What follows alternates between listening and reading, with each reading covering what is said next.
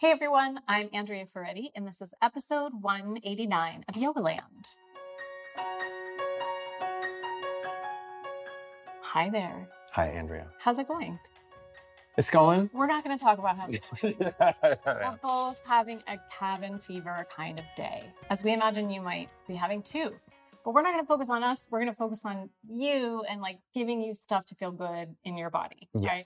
So this week we're going to talk. Last week we talked a lot about teaching online. Yeah. And this week we're going to focus more on practicing at home, which is what we're all doing right now. Yeah. So I put out, just an invitation via my Instagram a week or two ago, just saying, hey, what are some of the topics that you all want our insight on or our thoughts about?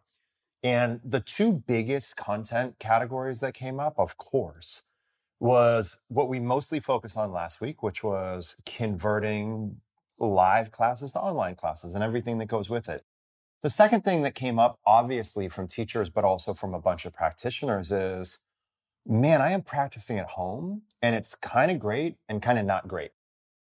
It's complicated. There's distractions. There's all sorts of things that are coming up for me. And we've both had a long time at home practice that in a lot of ways, it precedes the digital age. Yeah. Yeah, not in a lot of ways. It completely precedes. Basically does. Yes, yeah. Proceed. So this is another thing that I feel like we are in a pretty good position to give some thoughts and feedback to. Sure. Yeah. Yes. This is one of the first stories that you, longer stories that you wrote for me for Yoga Journal. It is. Yes. I remember Maria was the model for it. I think she was. That's right. Okay, so, and what the kind of angle that you wanted to take, which I think is fun, is busting the myths that we have in our heads about what our home practice should look like. Yeah. So one of the things we can do is before we even start talking about home practice, just kind of step into someone else's world and think about a chef that chefs at a restaurant, but also makes meals at home. And what we can see is those are going to be two really different experiences. We can also look at the experience of going to a restaurant and having a glass of wine versus having your own glass of wine at home. These are different things. I have to just interrupt for a second. The thing that I don't have wine either place, but no, the thing that made me think of was a massage therapist in their job versus at home. And I have a friend whose husband is a massage therapist, and I'm always like, "Oh, you're so lucky. Does he come home and rub your back?" She's like, "He's 2 seconds." There's the Seinfeld episode about that. Anyways. Oh, I didn't even. Oh, there's a whole side. Anyways.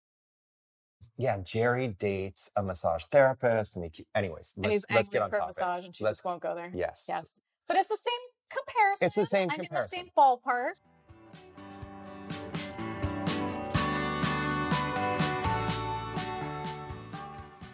So what I want to communicate is the number one myth. I don't think that this is an externally perpetuated myth. I don't think that yoga teachers are inadvertently perpetuating this myth. I think this is something internally perpetuated, which is we often think that the home practice should be a complete surrogate for or a complete replication of the experience of being in class. Right? And the reality is your home practice, especially if it's self-led, is going to have a different intensity. It's going to have a different feel. It's probably going to have a different duration. Yeah, that's a big one. It's going to have a different duration than you're going to class. Another example is the difference between going to the dentist and brushing your teeth at home. Right? Maybe that's what we'll do for the next 15 minutes. Going to the dentist and having your husband pull your teeth for you. It's really different, right, guys? So the point is we can't expect that what we do at home to have the exact same feel, intensity, and duration as it is in the room. Yeah. The thing is that when you're in a public room, you are with a group of people that to some degree, if you have any sense of social norms, are just holding you accountable. There's a group experience. When you're in class, there's a group experience. And you might take an extra child's pose, you might take a water break, you might add another extra thing or two. But for the most part, you're going to stay within the general parameters of that class. So if you're flagging a little bit, you're still going to try to stay up. If you want to make things a little bit more intense, but it's a quiet class, you're probably not going to bust out too much. So when you are taken out of that group experience without that social accountability and without that presence of the teacher in the room, it's inherently going to be a different thing, right? Just like your home cooked meal is different than your restaurant food, right? And so the reality, I think this is the first thing, is we just can't put ourselves in a position where we are comparing the two. They are completely apples and oranges. And we just have to get over the reality that practicing at home is different than practicing in the room. Yeah, I think another way to say what you are saying, another way to express what you're saying is, for me, when I first started practicing at home, I felt sort of a pressure to make it perfect. Yeah. That it wasn't a real practice if I didn't do 90 minutes. Yeah. If I didn't do a real set sequence, if I didn't have it planned, if I didn't, I just felt this internal pressure, which made it really just a drag. Yeah. Just made it a drag. And if you have the expectation of like, it should be this intense and it should be 95 degrees in my room and I should be able to do X, Y, and Z, then you're not going to see it for what it is. You're not going to relate to the reality of the situation. It's going to be unfulfilling. Yeah. You have to see it as a separate thing. Yeah. So do you want to talk through kind of how you approach your home practice, or do you just want to keep busting the myths? I think the next myth, I think I can do both, which is, again, I don't think this is an externally perpetuated thing. I think this is something that we just internalize. This idea that our yoga practice at home should be this separate, pious, quiet, highly sincere thing. I'm not saying it shouldn't have those attributes. I'm saying that when you are at home, you are fully integrated into your home life. Mm-hmm. So unless you have a completely separate yoga studio at your own home, your home practice is going to be much more integrated into your normal life. Yeah. So for me, I've lived in the city as long as I've been a yoga practitioner. So 23, 24 years. So we have space, but every room we have is a multifunctional room. Mm-hmm. You know what I mean? Like we don't have a separate room. So for us to film what we're filming, we have to move tables and chairs. He doesn't have a man cave. I don't have a man cave. Terrible for him. So bad for him. But the reality is, in order to lay down my yoga mat, I got to move stuff, right? I got to organize. And so I just allow it to be that way. Like it's part of my life. And like one of the long-term places that I have practiced is at home with you in the evening, often while we're watching TV. Mm-hmm. I'm not saying that that's what you should do. I'm saying that you shouldn't not practice at home because you feel that it shouldn't be that way.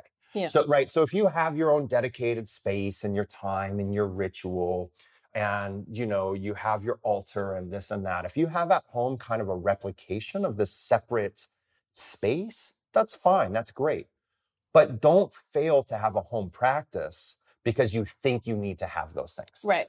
I have had a dedicated home practice for over 2 decades without any of those things. Mm-hmm. You just move stuff. Mm-hmm. I practice, there's Legos around. There's TV on. There's a kid walking around. There's a dog wondering what I'm doing. Mm-hmm. Because my practice is part of my life. It's not this separate, like precious removed thing. It's an actual element of my own life. Mm-hmm. And so I don't try to make it a separate thing. Yeah. I would say that's the same for you. Yeah, it's a little different for me. I mean, I would say when Sophia was littler, there was just, she could not be in the house if I was practicing because she just wanted to be on me or under me or pulling me down. I mean, she still has a hard time not jumping on me when I'm doing yoga. And she has a hard time like stopping. Like she just can't, she can't control herself around me. Yeah. So I bet that's very similar for a lot of moms. Like for the mom, you're a magnet, right? So, which is so nice, but you got to kind of get them out of the house to really practice more than 2.5 minutes. Yeah. So yeah, I would say it's a little different for me, but I understand what you're saying. I mean, I think more importantly, what you're pointing out is it doesn't have to be, it's not just that you're that it's part of the family life, but it doesn't even have to really look like a traditional yoga practice. Like, right. Yeah, the pace of it, the poses that you do, how much time you spend on the floor versus how many standing poses versus how many inversions versus how many back bends. Exactly. It's like very organic. Yeah. So I would say I have some sort of organic movement in the house. Yeah. And you have more of like an organic yoga practice in the house. Yeah. I have a yoga practice in the house. She just can't be here. Yeah. When I'm doing it. I think the next thing that dovetails into the next thing, right? And this is something that in another episode, I'm going to give a little bit more even specific guidance on. But another myth that I think that we have is that every one of our practices has to be this balanced, complete experience, right? And the reality is it doesn't. So again, this is me kind of not saying that if you have a consistent, balanced, comprehensive practice, you should now do less. I'm saying if this idea is keeping you from doing anything, it's a mistaken idea, right? So what you want to think about, like if you kind of think about nutritionally, everything should net out over the course of a day or over the course of a couple of days. But in any given meal, can you have a little bit more of X and a little bit less of Y? Yes. So what you want to shoot for in general over the course of multiple days is targeting and touching different parts of the body.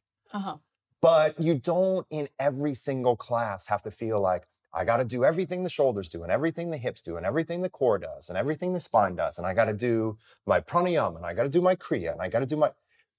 If you start to think in terms of all of these ingredients that have to be there, you're going to get overwhelmed. And unless you're a teacher with exceptional teaching skills and sequencing skills, it's going to be too much for you to handle. Yeah. You know what I mean? So you have to learn to play like simple songs. They don't have to be these really intricately devised thing. So what I really think of in giving people basic advice about self-directed home practice, especially, is I think about like basic composition, beginning, middle, end, right? And so you do a few early things to warm up your body. Then you have whatever you want to focus on for a period of time. And then you rest and complete. Yeah.